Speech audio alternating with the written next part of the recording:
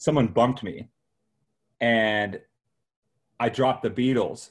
Down go the Beatles. Oh, exactly. And I mean, you could call me Yoko Ono because I took down the Beatles. And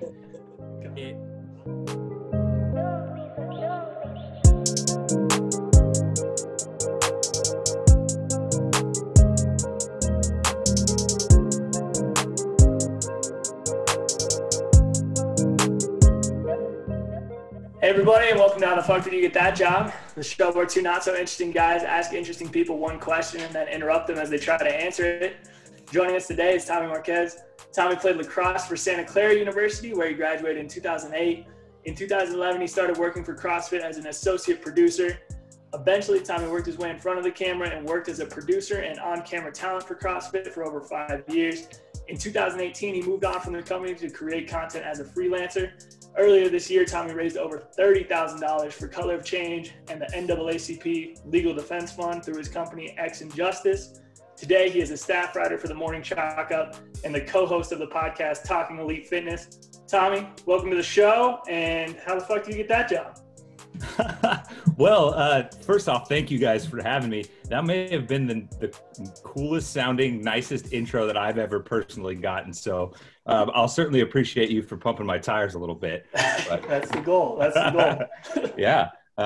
You listen up. You guys did your research, man. You got pretty much the scope for the most part outside of one career path that I was there on for a little bit, but that was legit, guys. Thank you. So I'm interested to see where we missed, but take us back all the way to the beginning. What made Santa Clara the right fit for you? Because that's kind of usually the biggest decision people make when they're like first technically an adult. Sure. So coming out of high school, I had a few options most of which centered around sports. So I knew I wanted to play sports in college.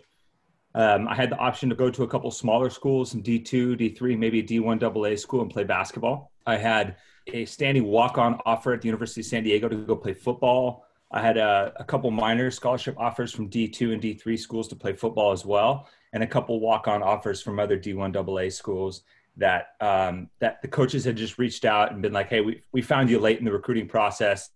You have a spot on the team, but you'd have to earn your way to get some money for it. I was also contemplating maybe running track, running hurdles in college too. I always kind of prided myself in this. So you were an athlete, like yes. we could say that.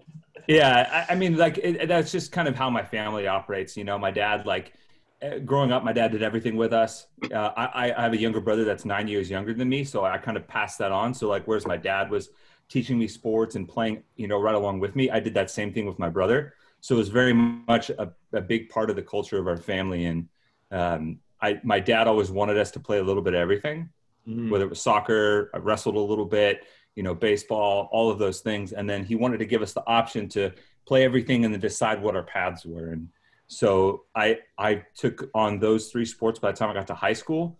And I think, playing multiple sports, being a multi-sport athlete generally helps your athleticism and your overall physical prowess. So it provided me some potential options to play. And I think my dad's very naturally athletic. I mean, he's 5'8", 5'9". He can almost grab the rim up until he was 40. So, he's not all of it's my doing. So, but yeah, so Santa Clara was an hour or so away, and they gave me a 25% academic scholarship. And I had some other scholarships lined up there too. And I had a couple other friends that were going to that school as well. And it seemed like a good fit because I wanted to try and walk on and play basketball at a bigger school. And I thought I did at least. So Santa Clara seemed like a good fit because it was Division I. It was a decent sized school. I went to an all boys Catholic, Christian Brothers Catholic high school, which I absolutely loved. It was really small in a farm town. It wasn't very big. And I just liked that intimacy of the school setting there and knowing everybody in my class and being really close connection wise with most people in my class. And so Santa Clara seemed to fit that bill more than anything else. And I actually decided to go to school without having visited it. I'd seen it. I knew where it was. We played sports all around it because we'd go up to San Jose, which is an hour away from where I grew up, and we would know the area. So it was a great education. They're one of the best business schools in the country. They also had a really good sciences program, and I wanted to go into sciences. So it just seemed like a decent fit. And I cried a little bit when I signed on to go there because I knew it was expensive, and I'd have to take out some loans, and my parents would have to take some loans too. But it was definitely worth it because the connections I created there were phenomenal. And so you get in and you're studying psychology. What did you have an idea of like, okay, I'm going to study psychology, and then like did you have the building blocks set up, or was it really just I kind of want to get into sciences and this is the one I'm most interested in? Well, I originally was pre-med. So freshman year was with a combined sciences major, and I wanted to maybe go to medical school. And I kind of had this moment, first off, when I decided that ultimately playing basketball wasn't for me. I felt like I was good enough, but I didn't feel dedicated enough to like put in the work to be a recruited walk-on again. And so I decided that path was gone. I was going to go pre-med. I was very much enjoying being a freshman in college from a lifestyle perspective. And about the spring of my freshman year, I was in a biology class. And it's funny, this is like as clear as day to me. I was sitting in class and we're literally counting little beetles, like these beetles in a petri dish. And my professor, her life's work was studying these beetles. And as I turned to take a little petri dish of beetles to the next bench, someone bumped me and I dropped the beetles. Down go the Beatles. Oh, exactly. And I mean, you could call me Yoko Ono because I took down the Beatles, and I got chewed out so bad by the teacher, like kicked me out of class for the day, chewed me out. And it was just one of those moments like, I'm not enjoying this. I'm not having fun. If this is the environment, I looked around and I wasn't really enjoying the environment that I was in. I was like, it's not for me. And I used a lot of the science classes that I took that year as my prereqs. And over the summer, I took a psych class that I really, really enjoyed, and kind of a light bulb went off for me. My entire family has had a history with mental health stuff that we've done. A lot of I come from a fairly heavy military background family. So a lot of my cousins and people were dealing with like ramifications of PTSD and all these other things. And I generally had a good sense of just talking to people. I liked engaging in conversation and talking with people and kind of digging into conversation and that. And those seem to be kind of some solid building blocks for that avenue. So I just decided I want to switch my major, switch to psych full time, focused on clinical psychology in particular. Did a minor in communications with a focus on interpersonal communication. And along the way, discovered lacrosse. I never played lacrosse before college. I was running out at the field and lacrosse coach was like, yo, I'm 6'3". I'm like about 200 pounds. He's like, you're a decently big guy and you run really well. Come play lacrosse. So it was like kind of like this serendipitous thing. I was switching my major and finding what I wanted to do. I found a sport that I didn't know I loved, but I really did. And then that kind of painted my college career the rest of the way, and was able to play lacrosse all 4 years and then get a degree in a field that I really enjoyed, and was very different than all my other friends, but I felt like it was much more true to who I was. That's a hell of a pivot. And it is kind of cool looking back at college too, where it's like, it's so easy just to be like, okay, like if I wanted to stop working in sports and work in medicine, it's a hard pivot. But for somebody in college, like, you just go to your officer and change that and everything's okay. But talking about lacrosse real quick, like what's it like picking up a sport and learning the rules of something that I don't know. You said you didn't really have a background in it. Like, did you know how goals were scored even? Or I honestly, I didn't really have. I had maybe seen it on ESPN once or twice, but had no idea other than like someone was like, "Hey, it's kind of like hockey, but on a field." I talked to one of my buddies who kind of convinced me to go out for good, and he was like, he played it in high school, and he was in my dorm, and he was like, "It's really big on the East Coast. A lot of football players play it. The defense is very much like basketball, and there's a lot of running." And I was like, well, I played football, I played basketball, and I ran track. So this seems kind of like a good physical sport for me to do. Also, I put on the freshman 35. So I put on 35 pounds in like my first 10 weeks at school. So I kind of needed to curtail the eating and drinking a little bit. But it was, I love the art of discovery, especially when it comes to sports. I like picking up something new and trying to like master the fundamentals of it, and then seeing how quickly I can get good at it and how quickly I can become competitive. I'm like extremely competitive by nature, like almost to a fault sometimes. And so that in that early time of like learning a sport, I'm not competitive. So that kind of stokes the flames a little bit more. And so I'm like, I want to learn this. I want to figure it out. I want to prove you wrong. Because lacrosse is a sport that kids on the East Coast grow up with a stick in their hand from like the time they're 6. And so I want to be able to compete with those guys and have them be like, well, you shouldn't be able to do that. Almost kind of like proving some people wrong a little bit. So I loved it. And I had a very supportive group of people around me that were willing to help me learn the sport and were patient with me during the first year or so when I was picking it up. And then they really helped me thrive in a position that made me successful and was allowed me to be successful in the sport very quickly. So it was very much like having a good coach in the CrossFit space. For sure. No, that's awesome. And I want to speed it up too, to like 2008 when you were rocking across that stage, getting that diploma. You know, a lot of people, that's a defining moment of their life. Where's your head at that time? You know, it was interesting because a lot of only a couple of people in my family had graduated from college prior to that. And so I felt very proud that I was able to accomplish that and share it with some family. Like I had my grandpa and a couple of family that didn't really get to ever witness someone from our family graduating from college, much less like a private university in a good place in California. And so more so than like focusing on like what's next for me, as I was walking across the stage in particular, I remember really trying to like soak in the moment of this is as much an accomplishment for my family than it is for me, because they put me in this position to be successful. And obviously I wouldn't be able to do that without like the support of my parents, aunts, uncles, grandparents, all of those people that really kind of molded me along the way. So that was the big focus, at least as I'm walking across the stage. And I wasn't particularly rushed to find a job out of college. I saw all of my buddies and everyone else that was in the business area, the tech sector, all rushing to get internships and find their job and live in Silicon Valley because it is expensive and you kind of have to like jump right in and there's like this rat race. That's not how I operate, and that wasn't what I wanted to do. So I had a standing job that I'd done every summer since I grew up, you know, help my best friend and their family on their farm. And it paid well. And, you know, it was a good opportunity to work and kind of ease into my career field and look for an option that best suited me.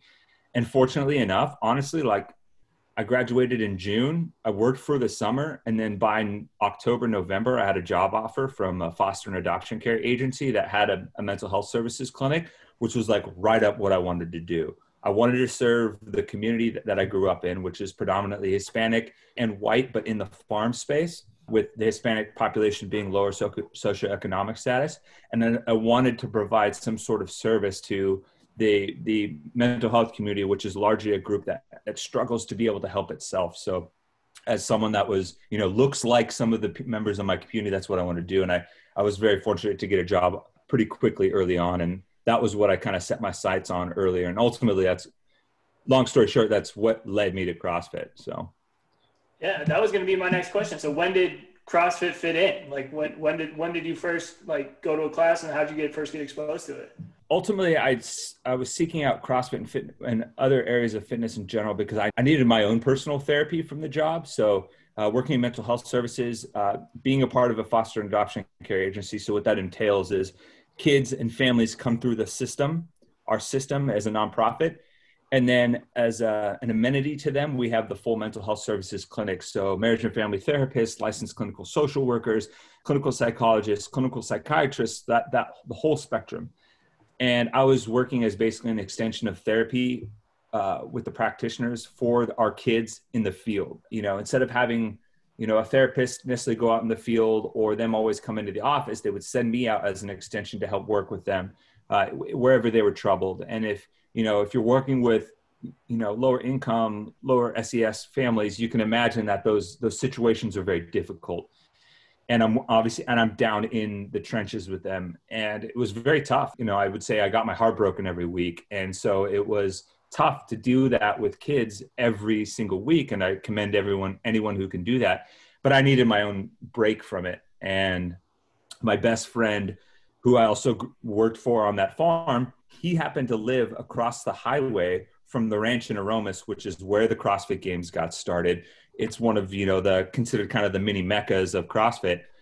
And his cousin went to high school with the Castros and goes, hey, there's these two crazy Mexican guys working out of this ranch and this barn across the highway in Aromas. He goes, my cousin lost 100 pounds doing it because his cousin was, obese and got the talk from his doctor. And he's like, we got to try this. And so I think it was around Christmas break, maybe shortly after. So it's 2008, beginning of 2009. I can only imagine a doctor's visit being like, and we're going to prescribe you this, and we're going to prescribe you a dose of CrossFit for the next 6 months. Like, and it wasn't even that nice. It was, you need to lose 100 pounds. It was harsh too. It was like, you need to lose 100 pounds or you will not see your kids grow old. It was like that type of ultimatum. And he, credit to him, he put in the work and he lost a bunch of weight and he got kind of his health back on track. And so when I saw him, I was like, oh, okay, whatever you're doing is working. We got to go try this. My friend was finishing up his final semester at school because he took a victory lap at college. And we went over to the ranch and did it once. And he had done it like the week prior. And I remember doing my first workout. We ran the hill in Aromas, which is like the infamous hill. We did 10 rounds of 5 push press, 5 burpee box jumps, and we cashed out with a 750 row. I was so tired. I fell off the rower with my feet clipped in still. And I just looked up. I was like, what the hell was that? And they're like, that was CrossFit. And I was like, I'm in. I was like, I'll be back tomorrow. And I never left. Every day after work, I would go and train. Eventually, I got my level 1. Dave Castro, who's the director of sport for CrossFit, his brother wanted me to go get my level 1 so I could help coach classes after. What was that? So I'm sorry. For somebody who I know Jake's a big CrossFit guy. And if you can't tell, I'm not the biggest CrossFit guy, but maybe one day. But what's level 1? So the level 1 is the first certification that allows you to be a trainer. So it is basically the first step. It's the first certification rung for you to be a trainer and be able to coach others in a CrossFit gym. So it's also what's required if you want to open a CrossFit gym, you have to be a level 1 trainer. The coaches, in order to call it CrossFit, have to have their level 1 certification. So they needed extra help at the gym and they wanted me to go get it because I was pretty passionate about it and I fell in love with it almost immediately. And again, it kind of touched on that competitiveness that I have, along with that internal push to just find something new and that sort of discovery where I want to learn something and get better at it. And so the gym sent me to go get my level 1. I became a trainer. I started helping out at the gym. And right around 2010, I started to get burnt out a little bit at work. There was kind of this shift going on between some of the new school therapists and some of the old school therapists and what was going to be best practices. And there was a lot of political BS going on behind the scenes. I needed to step away from this for a little while. And a few things happened that really push me in that direction. I was like, you know what? I'm going to take some time and focus on CrossFit for a little bit. I want to keep training people. This is kind of another way of me providing therapy for people in a physical sense. And around that same time, I spoke with the other owners of the gym and I was like, hey, I think we should open up a location in my hometown because there weren't any gyms there yet. And it's a town of, 250,000 to 300,000 people. And so we decided to open a gym together and we started running that. And I basically made that pivot to coaching and operating a gym, a CrossFit gym. And we did that starting in 2010. And after about a year, I had spent some time because I would train at the ranch and that's kind of a mecca of CrossFit. I got to meet people that worked for CrossFit HQ and train with them from time to time. And eventually, I don't know how it came up, but I guess my name kept coming up because I would kind of shoot the breeze and talk shop with them about the sports side of it. Because I'm a sports fanatic and I nerd out on that stuff. And they're like, hey, this guy kind of knows the sport and kind of knows the people and a little bit of what he's talking about with the sport. So the media team was starting to get built at that time, and they're sending media teams to go out and cover the different regional competitions. But all the camera guys and people and stuff like that didn't know what CrossFit was. So they needed someone to dictate what CrossFit was to the camera guys and to the producer and the camera director so they could cover it properly. So they're like, this is a good fit for this guy. I think he can do well. And it's basically an associate producer, production type assistant role. And so they called me in 2011, in March of 2011, a week before the competition started, and asked me if I wanted to work for them. And I said, sure. And then 2 days later, I was on a plane flight to Jacksonville, Florida, and I was on the road for 6 weeks straight. And I, spoke with business partners and they're like, yeah, go do it. You have an opportunity to work for HQ. We'll get the gym classes covered and everything. And got it taken care of. And basically that is how I got my job in CrossFit. Ultimately is they gave me a opportunity to do some temporary work for those regional competitions. And then every stage of competition that came along that next calendar year, they'd ask me if I could help them out. And I just kept saying yes. And my role evolved. One time I was coordinating media volunteers. One time I was carrying equipment. One time I was just setting up studio equipment and tearing it down. Other times I was dictating content and pitching story ideas. And then eventually a year later in summer 2012, they asked me to come on full-time as a full-time production assistant, kind of lending a hand to everything. And that was really how I got my start working at CrossFit HQ. Just kind of like saying yes and just kind of rolling with the punches with whatever they wanted me to do. That's crazy. And yeah, I guess for David and like for anyone else listening, like it's wild that your first workouts were at the ranch. Like it's kind of like if you were like learning basketball from like Stephon Marbury at Rucker Park in the 90s. Like, yeah, like 100%. Like it's like hallowed. It's like the place. It's like hallowed ground. Mm-hmm. Kind of imagining like Miyagi though, like kind of like, like whoever created karate and stuff like that. Like yeah, oh totally. Type stuff like that. When you started creating content, and like I think it's interesting because it's right at a time too where digital media is now giving athletes the chance to tell their story, and that was kind of just happening as you were coming on with CrossFit. Mm-hmm. Were you thinking big picture, like those forces of being like, okay, this could really be something because CrossFit is such like there's opportunity for individuals to build brands here, and now they have the tools to do it? Or were you just like, this is awesome, I love the sport, I want to keep growing it? It was a little bit of both, honestly. In the early years, so like 2012 to 2014, I was really focused on how can I be a best of service and how can I increase my role to provide more value to HQ. That was my primary focus. So, whether I was managing the studio for a little while, because the media team wasn't that organized at that time. It was still kind of the Wild West as far as like, oh, you got a job at HQ, cool. You get to carve out your own path, pretty much. If you can prove you can do this, if you can prove you can do that, hey, good. Once you're in the door, like you kind of had a blank block of marble to start to carve some stuff out. So without a traditional background in media, I was very focused on trying to figure out how I could do that. And I wasn't great at it at first, and I'm trying to figure out what I could do, but I knew the sport really well. I have an affinity for numbers and things like that around sports because that kind of goes into my competitiveness and how I learn things and how I pick up is trying to become an expert at something. And so around 2013, a producer got brought on full time by the name of Charlie Doobie, and I credit him and my now business partner Sean Woodland and a few of those people that were my predecessors that were in kind of more senior level roles as far as the production of media for really, really going to bat for me and being like, this guy knows what he's talking about. And we need to nurture that. And we need to try and give him an opportunity to be successful. So they're the ones that put me on camera. They're the ones that allowed me to pitch story ideas for the broadcast coverage. So if you imagine, you have like your NFL game day show, or you have your, halftime show for the NBA, whatever it may be. I was a production assistant, but the producers of that show were turning to me and being like, hey, you got any ideas? You got any ideas for good content? You got any stats or anything like that would be good? And over time, since I would nerd out and I would collect these stuff anyways, them and the people that were on camera, Pat Sherwood, Roy McKernan, Miranda Oldroyd at the time, a bunch of those people started coming to me for stats. They're like, hey, you got these awesome stats. You got these awesome predictions, in our production meetings, pass them over. Like, I'll say it, if you got a good stat, I'll use it. And so I started pitching content for that, which is, pretty normal in some of the production realms, but you don't always get that opportunity if you're essentially an intern. And so I got that opportunity. And then eventually, as we started to grow and the media team started putting out a wider array of content, our producer was like, listen, you do a great job pitching this stuff in our meetings. You've been a gym owner, you've been a trainer.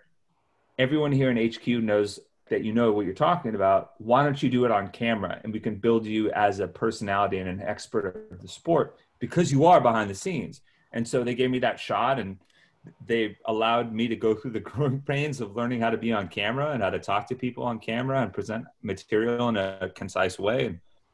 that's kind of where my role as a media personality took off. And that was end of 2014 going into the 2015 season. And then that was kind of my role after that. I was, one of our anchors. I was one of our analysts. I was one of our on-camera personalities.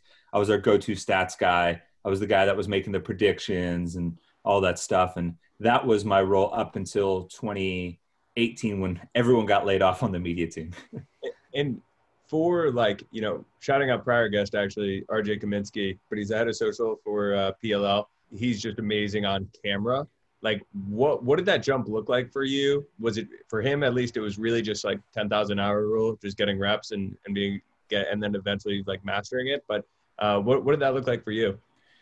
Some of it was that 10,000 hour rule of just getting the reps in and getting comfortable up there and on camera, because if you're not used to it, suddenly you're thrown into on the desk or in this environment. And it's like, you've got these bright lights, just like hammering down on you, and you're like sweaty in this dress shirt. And you're kind of like, oh, I don't know what to do. But a couple of things that really helped me was I just enjoy talking to people, and our show was very conversational in some of those elements. So the guidance from the other people that were on camera, my buddy Sean and Pat and all those people I just mentioned, were like, hey man, just have a conversation with us. Treat the camera like the third person in a conversation or the fourth person in the conversation. You're talking to us, and occasionally you'll wrap them into the conversation by addressing them directly or looking at them directly. But other than that, just focus on talking to us. And talking to them is what I could do in my sleep, because we do it every day. And that was really kind of a light bulb moment for me, and allowed me to get a little bit more comfortable in that regard. And then over time, as I got reps and practice, whether it was at home in front of a mirror if I wanted to host a show by myself or host a segment by myself, that element was putting the reps in and putting the time in. But I generally felt okay talking to people, and it was just, a couple of nuances here or there that I had to pick up and figure out, because, being in therapy, you're talking to people about very difficult, stressful, uncomfortable things.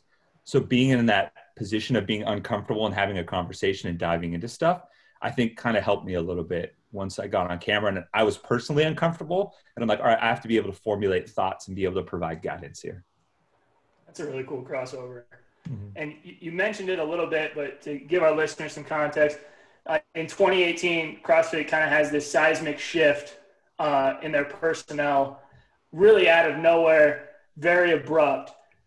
Like, take us through what you were going through. Honestly, to shout out our past guest, kind of seems like it'd be similar to Kenny Bell, who was a Nebraska legend, wide receiver, was playing in the AAF, and he told us the story of, like, when he found out the AAF was shutting down, he was in a receivers meeting and, like, told their coach, like, hey coach, we should leave, like, we're done. Was it something like that where, like, you had to find out through social media, or what was it like for you? So we had heard some rumors that, and I was actually I was kept a little bit more in the dark than some of my coworkers, that there were going to be some changes to the season going forward. That didn't necessarily dictate anything for us media-wise, because we got done with 2018. We were on CBS. I was at a desk alongside Roy McKernan and CBS's, the main anchor for CBS's college basketball and college football programs now, Brent Stover. And we had a great show. We were on CBS Live for a couple hours. And then we were on CBS Sports Network all weekend long doing hits. And CBS wanted more content from us. They were like, give us whatever you got. We'll take full season coverage. Like, let's do this. We're accelerating this. And so all signs for us from the media standpoint were like, we're crushing it right now. This is what we have been wanting to do for 6-7 years, and we're finally doing it. So this is great. And then right after the 2018 games, there was a small layoff of some people that kind of was like, wait a second, that doesn't make sense. Why is this happening?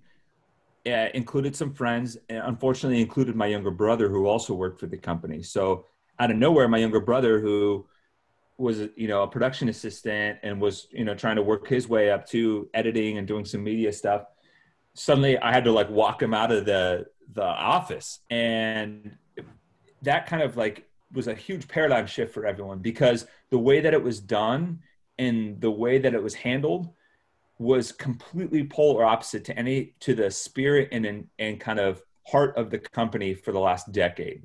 And it was like, something's different here now. Like, I don't understand why. And people at the top are still giving us lip service. Like, you guys are all right. Nothing's changing. You guys you're safe. In a meeting with the executives, they straight up told us we were safe. They were like, you know, my business partner, for his credit, raised his hand. Is like, listen, we're adults. If we need to start brushing up our resume, tell us. Just don't drag us on, because this seems out of character for the company. And they're like, nope, you guys are fine. We just had to do a little bit of a trim, and we're going to be pushing forward. Even though that quelled a little bit of the uneasiness, there was this weird like feeling around the office, like a couple of drops of poison had gone into the well, and it was slowly seeping outwards. And each day it didn't feel like the same vibe and the same atmosphere and the same chippiness and happiness and stuff that we had around the office. And some of the joy was getting sapped out of going to work, and it was hard to put a finger on. And so we were kind of wondering, like, is this happening? Is this really happening? It felt really surreal. And then one day, it was a Sunday, we would go, the office had a great gym, as you would expect from CrossFit HQ. You know, we could work out anytime if we wanted to take a break. We went in on a Sunday to work out as a group. We had a workout group for the weekend, and we're sitting there, and I don't know why. Call it gut feeling, call it intuition. I don't know why. I like got up after we were done working out, and we're all kind of sitting around talking. I'm like, I feel like I just got to go clean up my office. And they're like, what? I'm like, I'm going to go take some stuff home, just clean up my office. I don't know. I just feel like I got to get some stuff out of there. Like, something feels wrong. So I went out and like packed up like probably 50%, maybe 2/3 of my office. And as I'm walking down with a big box of stuff, everybody's looking at their phones and their faces are white. And they're like, did you get the email? And I'm like, what are you talking about? Like, check your email.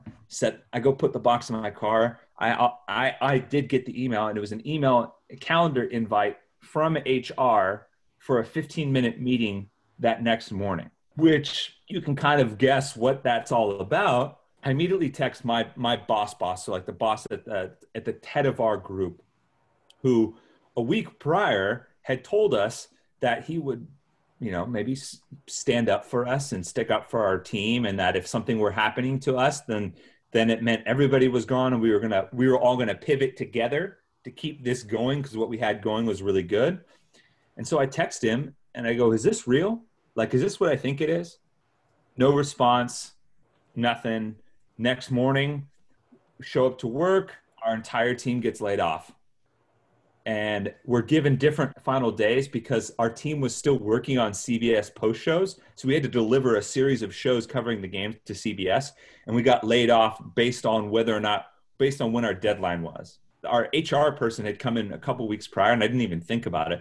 She's like, oh, what are you working on right now? I was like, oh, CBS shows, but I'm almost done. I'm doing all the helping produce all the behind the scenes stuff, but I'll be done in about a week. So I'll be excited to look forward to the next season. Little did I know that was her investigating when I was going to be done so I could get laid off. I got laid off that day, along with a handful of other people. And basically our entire team just got dismantled. The team that we had been building for, 8 to 9 years. That's wild. October 2018 when we all got laid off. I was laid off October 15th. And that was right as the transition to the new format for CrossFit was happening, both on the company side and for the sports side of it. There was going to be a complete overhaul to the season compared to what had happened basically the previous 10 years. And so I kind of went through a period of about a month to a month and a half where there was just a great deal of uncertainty. So the way a lot of my coworkers that I would have hoped to work with outside of CrossFit in the event of something like this happening, were still working for CrossFit and had a separate final day that I did. So a lot of them, including my business partner in the podcast, they had to finish their job and was working through CrossFit through December 1st. So it was myself and a handful of other people that got laid off on that exact day. So I had some time to kind of sit and think about what I wanted to do next, what my next move was. And it kind of coincided with, it's some downtime in the CrossFit calendar, holidays, stuff like that. And so I was trying to figure out what I wanted to do. And after some thought, I was passionate about this space, about CrossFit, about the fitness space and what we were doing on that side with the media team and how we were helping people. So One of the things that I realized that I had always wanted to do for CrossFit, but every time I got turned down when I asked about it, was starting a podcast. So I felt like it was just a natural medium for a lot of the discussions we were having. And talking with my now business partner and co-host of the show, Sean Woodland, it was an easy way to get back in the mix media-wise, putting out content that was accessible, but also allowed us to do it at a certain quality level that we felt was acceptable. So we didn't want to jump from something, 2 months prior, we were live on CBS, to just doing something that was, kind of half baked, and it wasn't quite the quality that people were expecting from us or used to from us. So we wanted to make sure that whatever we did, we were able to do it well. And the podcast made a lot of sense early on with. And I want to interrupt you before we get into the podcast too. Getting laid off, a lot of that's happened to a lot of people with coronavirus, just records, right? What advice would you give to someone who might have gotten laid off from a job they really enjoyed? So I definitely start by identifying, and so say you're in a career field that you want to be in, identifying the elements of what it is about that career field that makes it something you want to stick with. So that was important for me. So the kind of broader concepts of what I was doing and what I was accomplishing with my media and the content we were creating, understanding what it is about that made it worthwhile for me and made it fulfilling for me and made me want to keep doing it was important first, because I think for a lot of people, there might be an instinct to, you get laid off, you just got to jump to the next thing right away, whether it's in my career field, whether it's not, and I totally get some people, they're living paycheck to paycheck, or, their budget's tight and they got to make sure that they make ends meet. And that's totally okay. But in terms of the bigger goal of what I want to get to and where I'm at, I think identifying those concepts is really important, because what it allowed me to do was, once I understood those and I was crystal clear on that, I was able to realize that I wasn't necessarily tied to an exact medium in terms of delivery. So I understood I wanted to make media for CrossFit in this space, because the media that I was able to make and whatever insight and analysis and what I brought to the table, the feedback was overwhelming that it helped people. It improved their quality of life in some way, shape, or form, even if it was just a blip, and that they thoroughly enjoyed what we did, and it helped them in their fitness journey. And so understanding that first, then allowed me to realize there's a million ways to provide content now that accomplishes that exact goal. So it disattached me from this. I have to be on TV. I have to be on a broadcast. I have to be on, video. I have to be a host. I have to be an analyst. I have to do all this stuff. And it allowed me to see a little bit wider scope of what was available to me at the time. And ultimately that led me to the podcast. And so it was more of just a half step back, understanding the fundamental concepts of what was driving me and what motivated me. And then figuring out that there's multiple paths to that same end, and kind of disattaching my ego from that a little bit. And I think that was important. And I'd be lying if I said a big help in that wasn't immediately afterwards. Justin LaFranco from the Morning Chalk Up, which is a major publication in the CrossFit space, reached out to me immediately and was like, "Hey, we want you to write articles. I like what you bring to the table. We want you part of the team as a writer. So it'll keep you involved. We'll pay you this per story, just something to keep going." Right. And, that was an immediate vote of confidence in me, that outside of just my value to people wasn't tied to me being a part of CrossFit HQ. So, which is a big deal, right? Because we tend to associate with some of the organizations that we do. It's like in the sports realm and in the media, the news personality realm, that can be a big deal, right? Like your network and your brand isn't your identity. And so now it was okay, there's something for me outside of CrossFit HQ, and that people value my work enough to where I can keep doing that. So that was a big piece in that same concept identification and kind of understanding the essence of what I wanted to do. So that was an element of it. Also was a great way to keep, the knife edge sharp as far as being an analyst and dissecting sport and being involved in the community. But then, the podcast was also something that once I kind of unpacked things a little bit, was just like, yeah, man, I've been wanting to do this for a long time. I think we have something to bring to the table in that regard. And as far as what we were looking to do, there wasn't really much of an occupier in the space as far as a podcast in that regard. So It's still like, no, like in that space, it's pretty much just you guys. And I think that's also a token to how well you guys have done it. But I wanted to ask too, so you make that jump from, like you're saying, live on CBS to now writing and podcasting. And I feel like typically nowadays what we see from, at least like from people with David and I are close with, is it kind of goes the opposite. So what were the challenges that you faced in like switching up those medias? I would say the challenge was definitely early on, especially early on when you're trying to build something. Spend a lot of time watering soil before a plant comes up. And that is really, really difficult because we live in a world of instant gratification, right? Everything is at our fingertips. Anything we want, information, access to things, buying power is all, in 5 seconds we can swipe up and, Face ID ourselves and we have it ready to go. And so it's very difficult to take a longer term approach to building something new, I think. Especially even in the business world, the startup mentality is such a like go startup acquisition, bounce to the next thing. And like the length of time that people dedicate to professions and jobs is getting shorter and shorter. So that was definitely a tough thing at first. It was like, okay, I got to be patient. I'm writing a couple stories a week, maybe, less than 10 a month.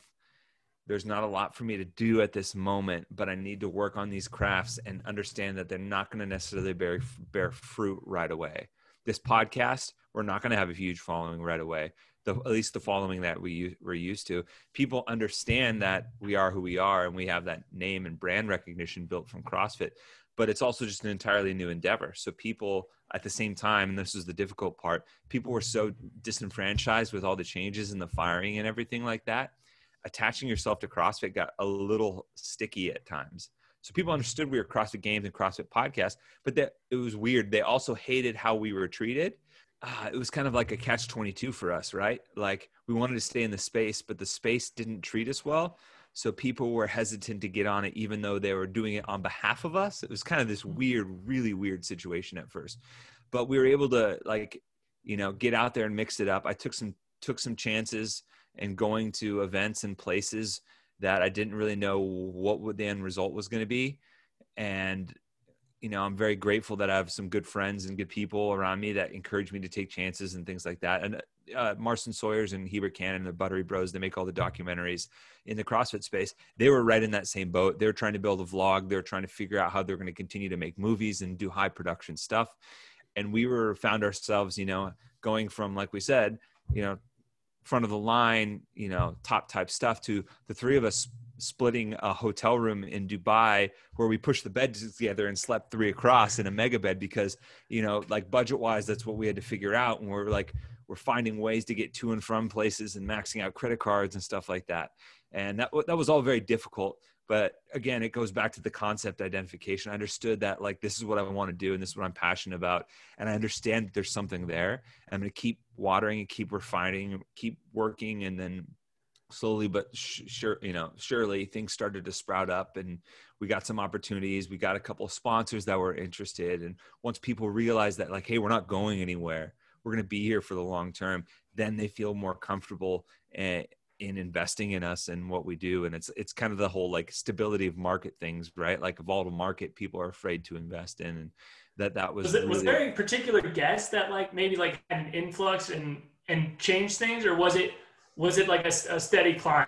Because I at least like peeling back the curtain a little bit, like for David and I, there are the guests who, and for us, it's just if they really promote the episode, like it does a lot better, and like then that sustains over time. That ends up plateauing. Yeah, there was a couple. I think early on, one episode I think really helped us. So we started the podcast in January of 2019. It was the week before Wodapalooza 2019 started in Miami. And we did an episode about the state of the CrossFit Games and what had happened to us because a bunch of people were asking and why we weren't working there anymore. And we kind of like spilled the tea a little bit. And then 2 months later in March, when the CrossFit Games Open was going, the finale to that competition section, I got to do the live color commentary for Matt Fraser, who's the current and greatest of all time, like men's champion. He's won 5 straight. we had him on the guest because I was in Miami working that event. He joined the podcast and he was very open and honest on that episode. And I think he talked about some things that I didn't know about with him, and he shared some new personal details and things like that. And I thought that was a big launching point to, like, athletes don't just want to talk to us because of us working for HQ. That was like, okay, the biggest names in the sport will still talk to us because we can provide something of value to them from a media perspective. And that even may be a stretch, but at least that's what we felt like at the time. And then the other episode was also, there was another round of layoffs that happened that also laid off a ton of big name individuals. And we had an inside line to that. We had direct insight into that. So shortly after we had our episode where we talked about about how we got laid off, a couple months later, more layoffs happened, and, voila, we have a direct look behind the curtain of how that takes place. So people were able to come to us for reliable information and have a better understanding and look behind the curtain for something that was so confusing for them, because at the time CrossFit HQ didn't do a great job of communications because they were kind of under a no talk order for across the company. And then we're also able to get the biggest star in the sport to come talk to us. And so those were two really big, important elements that really helped kind of push us forward. Sure. And you talked about, like, CrossFit athletes identifying it as a media opportunity. And I think CrossFit athletes in particular, at least from what I've seen, are very brand building comes pretty natural. And it's tough to find a whole lot of differentiation, but each, like, high level games type athlete sees the value in it. Where do you think that comes from? And, like, I guess, one, do you think I'm correct with that? First time, I don't even want to assume that, but two, where do you think that comes from, if it is? I think early on there were some growing pains. I think in like 2011, 12, 13, around the time where we first signed a TV deal with ESPN, the first 3 years of the big Reebok deal, and the sport was really going through a professionalization kind of period. I think there wasn't that natural element to it. Athletes like Rich Froning, Annie Thorisdottir really paved the way in that regard, and being able to build those personal brands because they were the faces of the sport at the time. And I think they were the kind of trailblazers. And I think by the time 2014, 2015 rolled around, when Matt Fraser started to step in, when Sarah Sigmundsdottir, Katrin Davidsdottir, Tia Claire Toomey, all these big names in the sport now, it was their time to kind of shine. There was already a little bit of an ecosystem built around the fact that a CrossFit athlete is something that companies can invest in and bank on from a broader perspective, whether it's, it's CrossFit specific, like supplements or some, a massage gun or something like that, or it's an apparel company like Nike stepping in and being like, hey, there's value for our training department to focus on these CrossFit specific athletes. I think there was a very short but important foundational step laid by some of the early like stars of the sport that has set the table for all of them. And honestly, it's kind of like, how like Instagram and certain elements of technology come secondhand to us, but our parents can't figure it out for the life of them. I think it's just being raised in that element. So now that one of the primary movers and platforms is social media, you have athletes that are 25, 26, 27 that have never lived without social media. So they naturally understand the platforms and the mechanisms that will drive their business as a personal brand.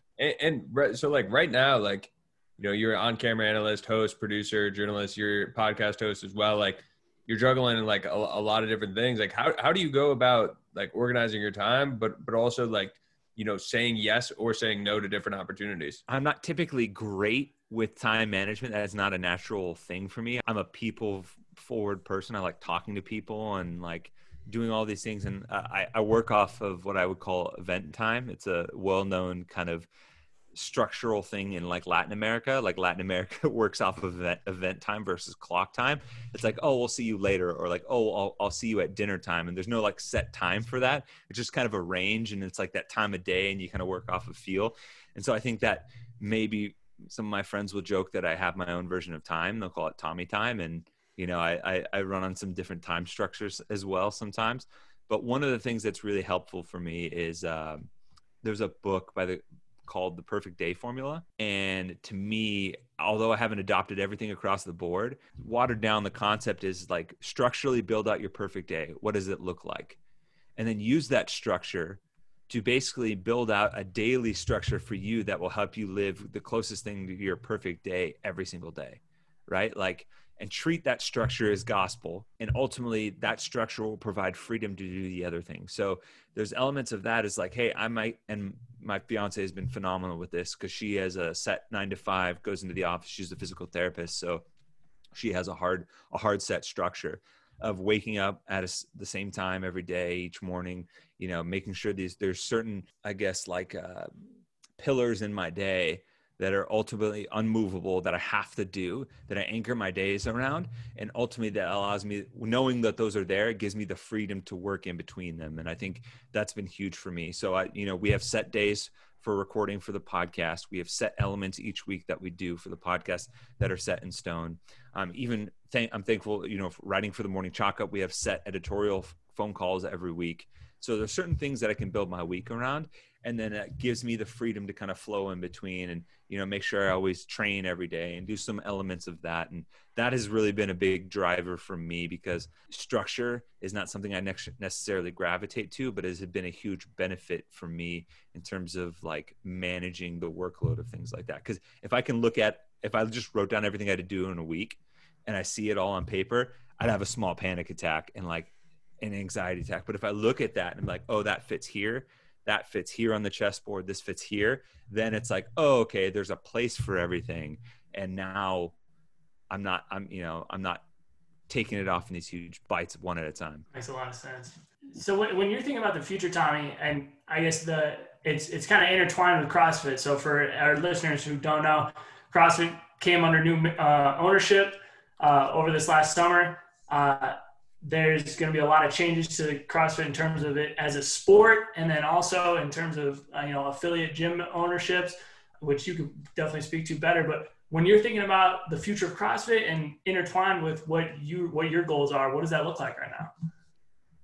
It's to me, it looks like a lot of opportunity, right? And I think a lot of opportunity for all. I actually wrote an article about this more specifically on the sports side of things, of how CrossFit is going to be inclusive to more athletes. But I think that is so much more the case now across the board to brands and things like that, because I think CrossFit HQ as a company, whether they wanted to admit it to or in the past or not, they were ultimately the big driver and the final say in a lot of how the ecosystem ebbs and flowed. Under the previous regime, there was a little bit of a laissez-faire type attitude and just kind of letting things happen. And it did create a lot of opportunity early on. But I think the next evolution, now that there has been a foundation of opportunity created to start, athletes become bigger primetime superstars in the sport realm. Promoting CrossFit affiliates as, the front lines against, obesity and chronic disease in a way that isn't just letting like the affiliates fend for themselves, but giving them the freedom to run their business how they want, while also still providing some support. I think all of those little professional elements, because ultimately those things help the bottom line for CrossFit. And I think we have, and to quote the new owner, Eric Rosa, who said in an interview with us 2 weeks ago, he said that for a long time, to paraphrase, running CrossFit like a business and running it like, like a family and like a community have almost been mutually exclusive. And I think there's a way to run it like a business to make it profitable and make it successful while also keeping that community and that element and that soul to it. And I think that's going to be it's going to be a challenge because there's going to be some pushback, but I think that's a huge element of what's going to drive everything going forward, because there's no reason why, and I've seen the numbers, the broadcast numbers and the popularity of the sport. There's no reason why CrossFit can't be the world's largest participatory sport in the world, because it was close back before all the changes happened. Why it can't have season-round coverage on CBS, the biggest, broadcast network in the world.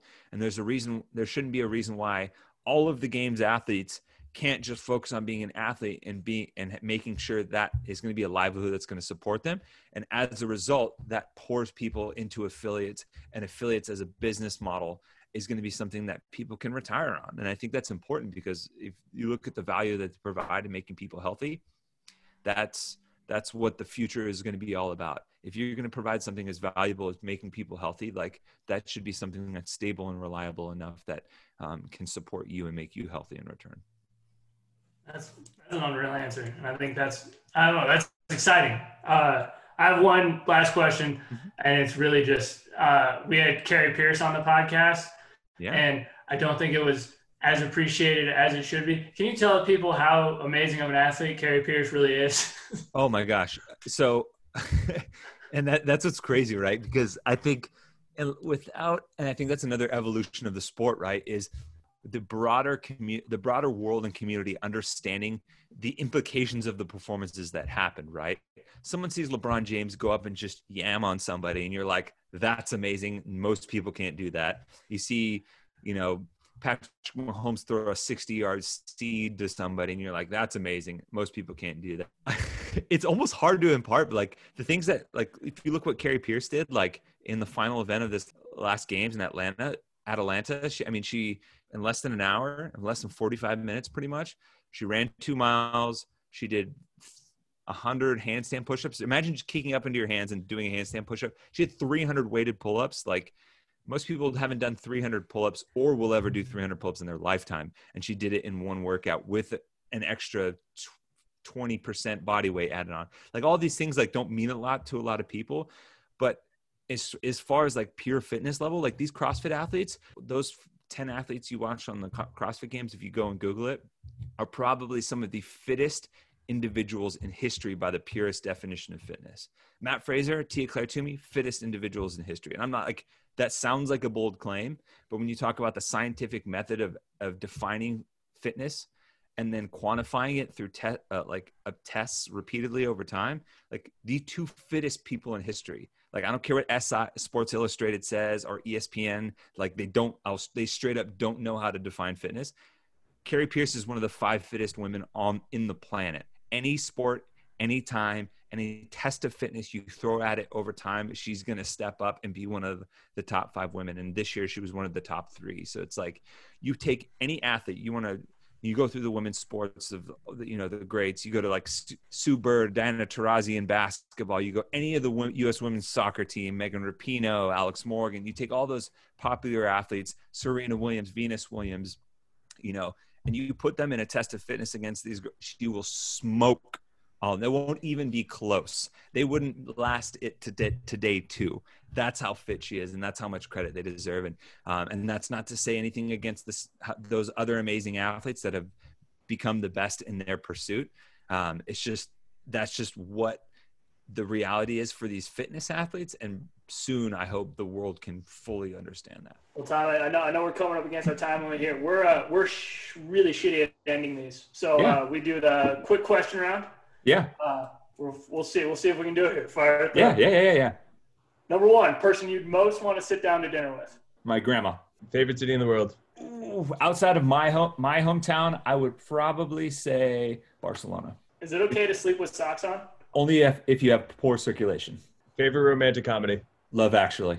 Best spot to eat in the Bay Area? The Point Market, best breakfast burrito in the world. Santa Cruz, California. There we go. Best Northern California athlete ever. As much as I hate to say it, probably Tom Brady or Barry Bonds. One thing people don't understand about creating content is blank. The rule of 3, cheap, fast, good. You can only pick 2. What's the worst advice you've ever been given? Just put your head down and don't say anything. In one sentence, how would you sum up the internet? A double-edged sword. 5-time fittest man in the world. Matt Fraser's one flaw is? Ooh, that's tough. Can't dunk a basketball. Your favorite Avenger? Ooh, Thor. 100%. Go-to quarantine snack? Cereal. Cheerios or Oat Crunch cereal. Sorry. Who's somebody you think should hop on this podcast? My business partner, Sean Woodland. And Roy McKernan, too. Great people. And last one, in 2030, you can catch Tommy Marquez blank. On every medium possible in the world. There you go. Love it. Ladies and gentlemen, Tommy Marquez. Tommy, tell the people where they can follow you if they want to keep up with the journey. You can catch me on my podcast at Talking Elite Fitness. That's on Instagram, talkingelitefitness.com. It's our website. It keeps up to date with everything. at Tommy Marquez on social media, which is my personal account. And then hopefully you can catch any of the CrossFit action that goes on next season, and hopefully it'll be part of the broadcast and stuff like that. So awesome. That's awesome. Tommy, can't thank you enough, man. We appreciate it. Thank you guys. Appreciate it.